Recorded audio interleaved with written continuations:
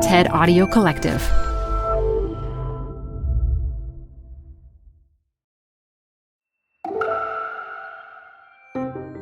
Hey, it's Elise Hu. You're listening to TED Talks Daily. When we have fun, what makes fun fun? And how do we have more of it? Catherine Price has become an expert on fun, especially because it has such power in elevating not only our individual lives, but also entire communities. In this 2022 TED membership conversation with TED's science curator, David Biello, Price takes his questions and the audience's about why we should take fun more seriously. Support comes from Zuckerman Spader.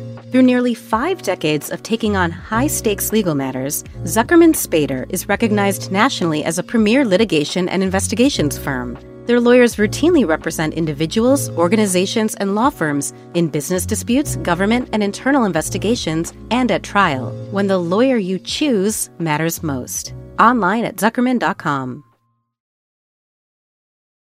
The best place to see stars is at home with Prime Video. Get everything included with Prime, like Mr. and Mrs. Smith, starring Donald Glover and Maya Erskine. Rent or buy hits like Mean Girls, starring Renee Rapp. Or add-on channels like Max for the HBO original Curb Your Enthusiasm with Larry David. You've never seen so many stars in one place. Prime Video. Find your happy place. Restrictions apply. Prime membership not required to rent or buy. Prime membership required for add-on subscriptions. See Amazon.com/Amazon Prime for details. Canva presents stories to keep you up at night. It was an ordinary workday until... The Singapore presentation is at 3 a.m. The office was shocked. But that's when we sleep.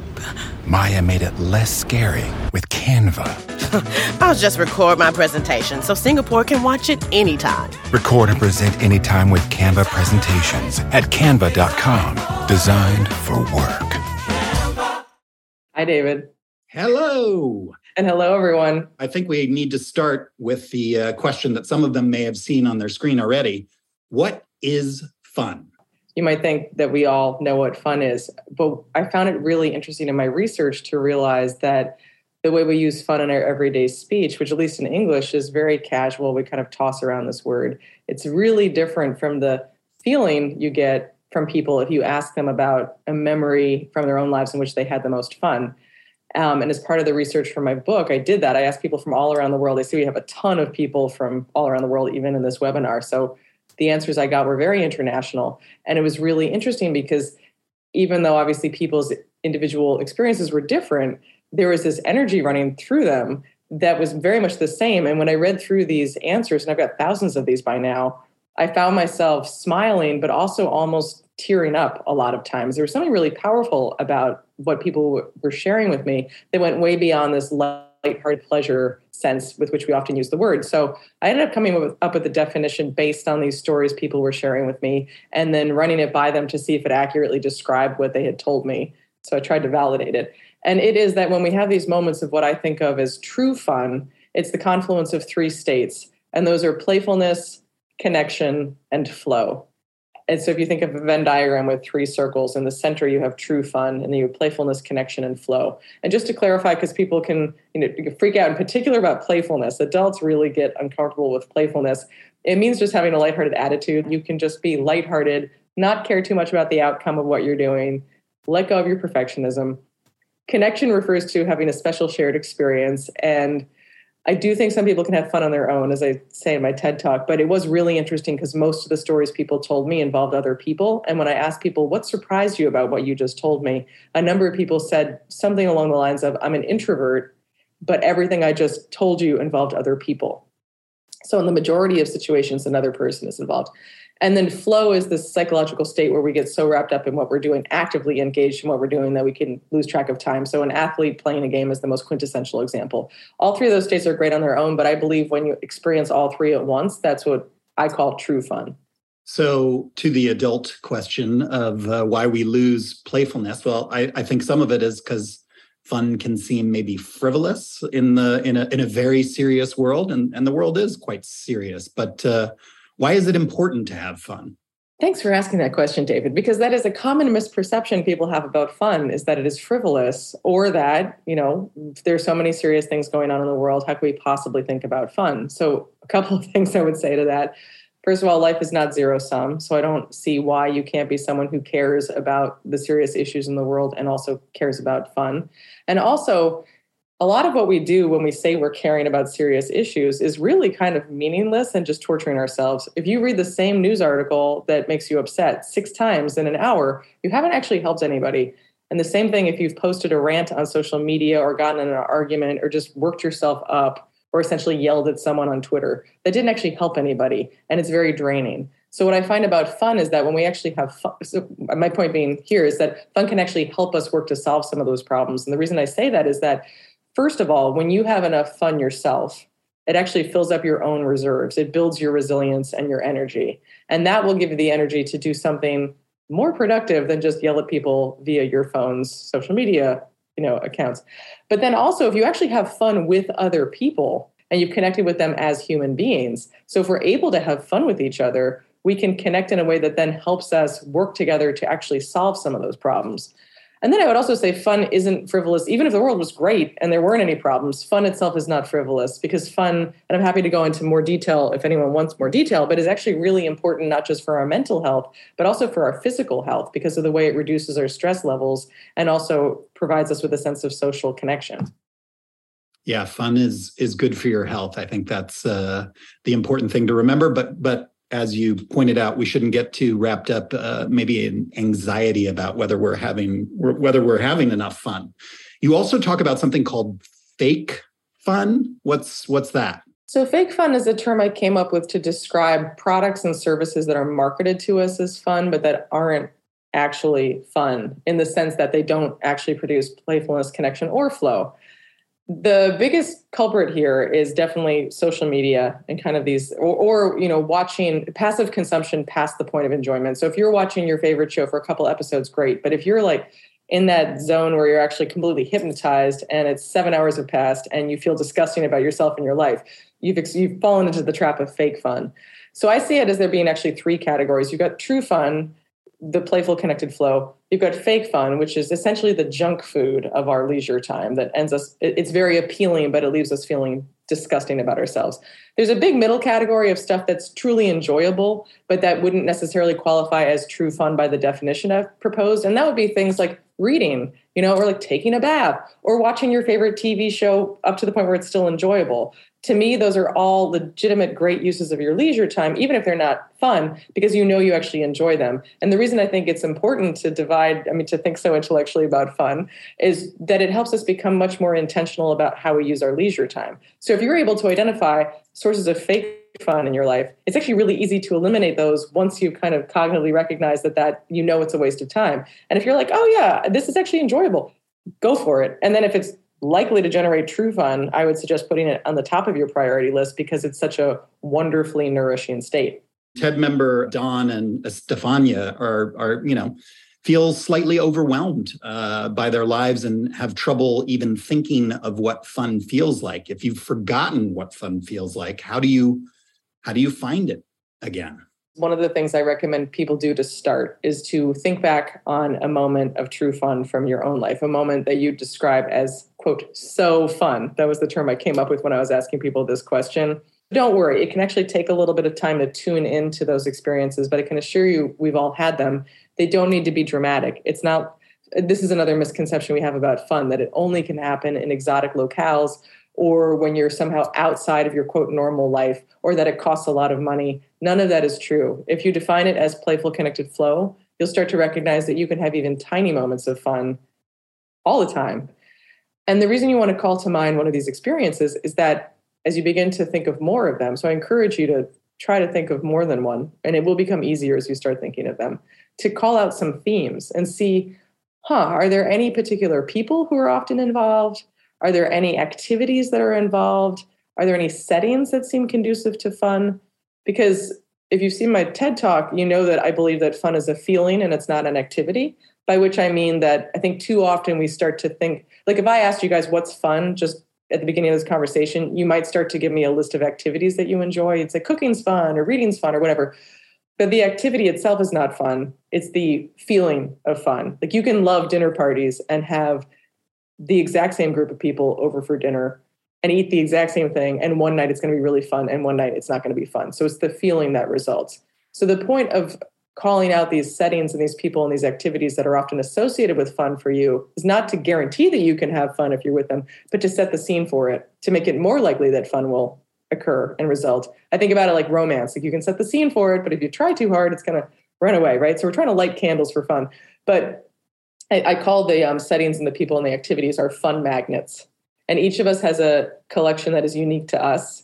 You know, my husband's fun magnets are not necessarily the same as mine. We have some that we share. We have some that are different. And the point is just to become more cognizant of what those things are. So again, you can become more intentional about how you choose to spend your leisure time. I also created a whole acronym in the book and like a framework that's called SPARK, which I'm happy to go through, but I'll just end up talking straight for half an hour if I go down that route. So David, you can choose. But I'd start with that. Try to identify past memories of fun, call out or look for themes, and then prioritize those people and activities and settings.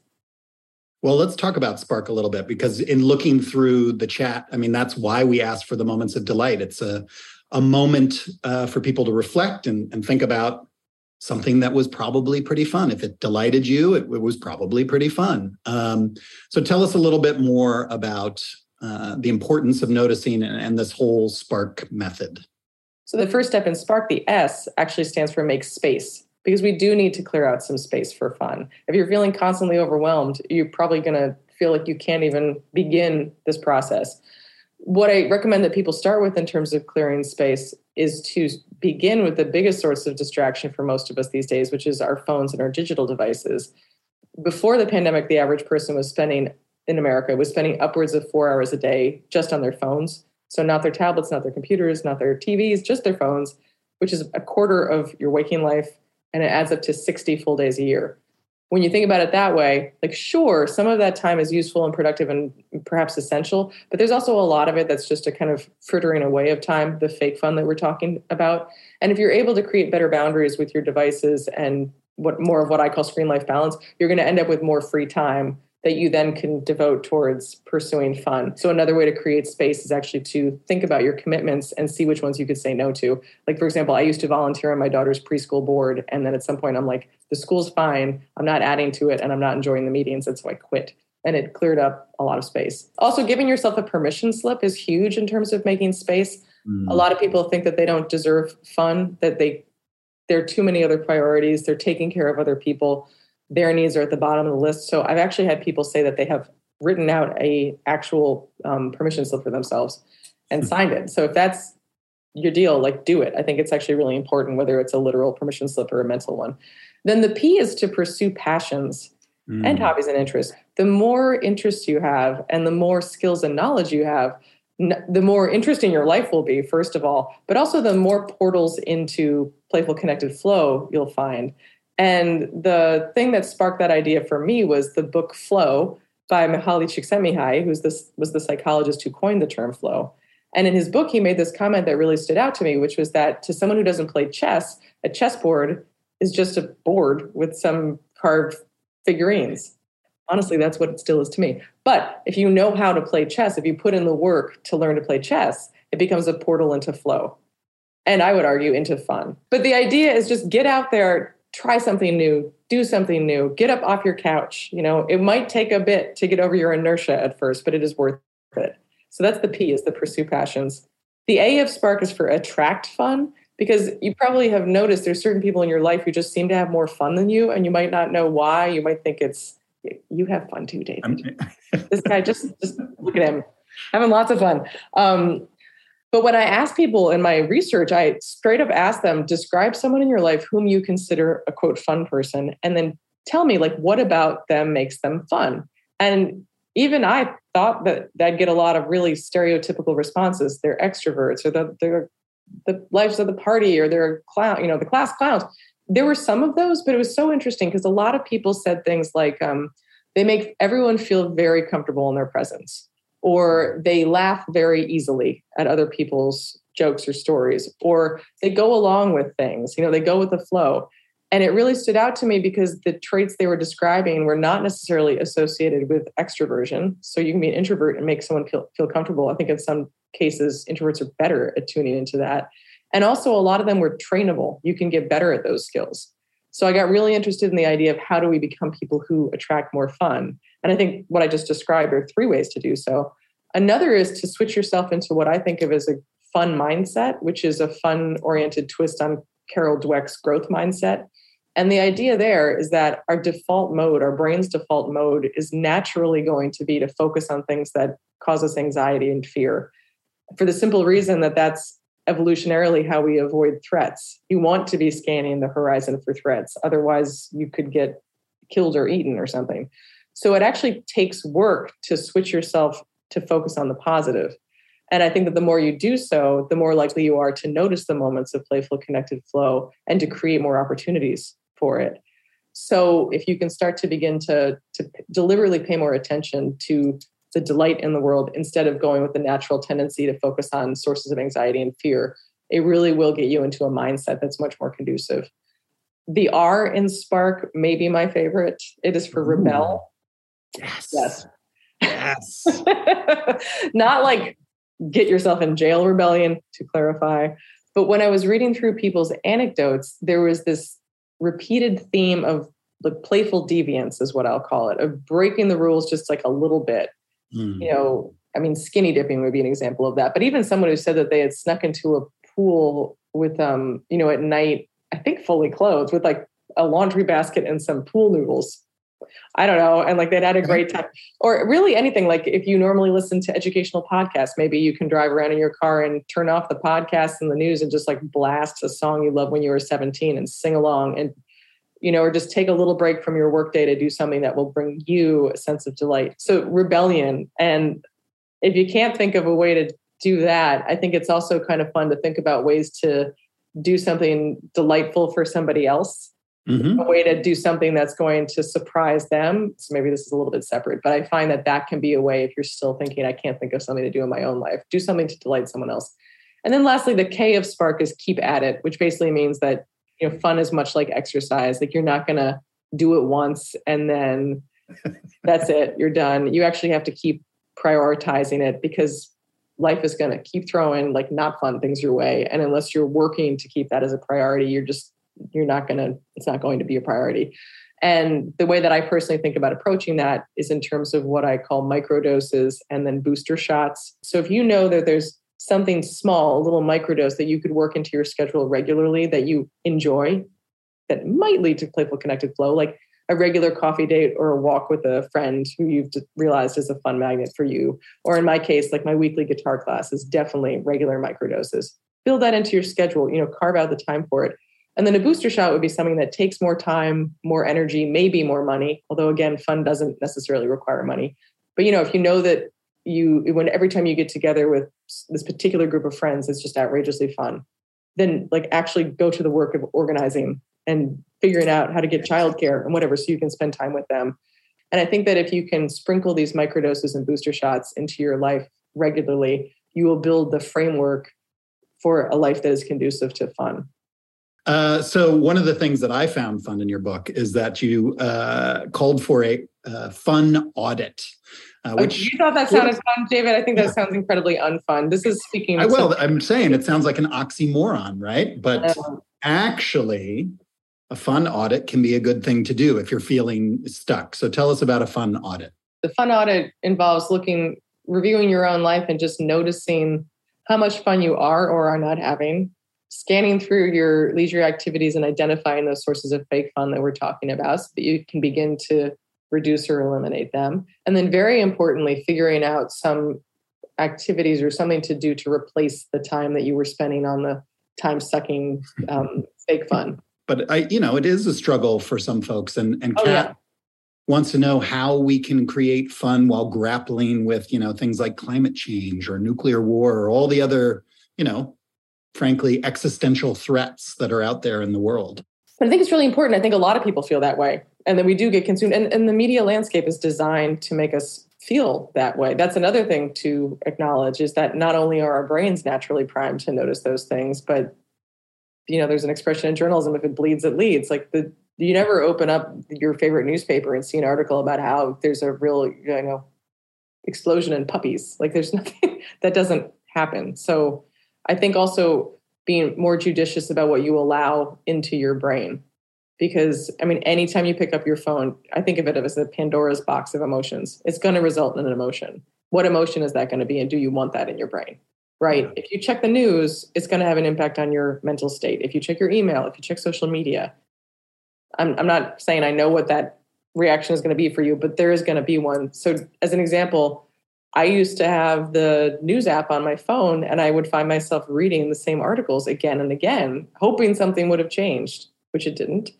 Then I realized I'm not going to have the news app on my phone. Think about notifications as interruptions, because that's really what they're doing. And then I would suggest asking yourself what you want to be interrupted for, because notifications are there for the benefit of the people making the app that sent you the notification. It's not for you. And I think that many of us feel very, very trapped in this feeling that the world is dark and horrible and that we're powerless. And that's a horrible place to be. And I think it takes a lot of work to bring yourself out of that, but it's worth it. And it actually is good for trying to address some of those things. I think fun is probably best shared, as you noted earlier. Any tips on how to share fun with the folks in our lives? I think Jim wanted to know that. Well, I think picking the right people is important. There's certain people that really are not conducive to fun. And hopefully you can help them to change, right? But as a first step, if you have the choice between hanging out with someone who consistently makes you feel comfortable and you enjoy being in the presence of and generates fun versus someone who's a wet blanket, pick that one, right? Again, I talked about doing things together. I think that things like cooking a meal together or trying something new together or seeing if your friends want to go to a class together or, all those things are very conducive to opening people up in a way that helps people have fun. I think also trying to find people who are already having fun and joining that group. I want to thank all the members for coming. I also want to apologize for not getting to all of your questions, but the time just kind of flew by because, we were having fun. So thank you. Thank you very much for joining us today, and go have some fun.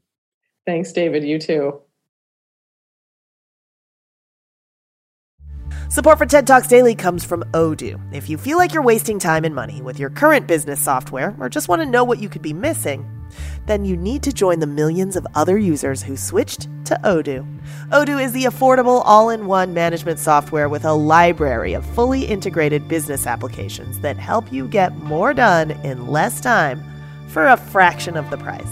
To learn more, visit odoo.com/TED Talks. That's ODOO.com/TED Talks. Odoo, modern management made simple. PRX.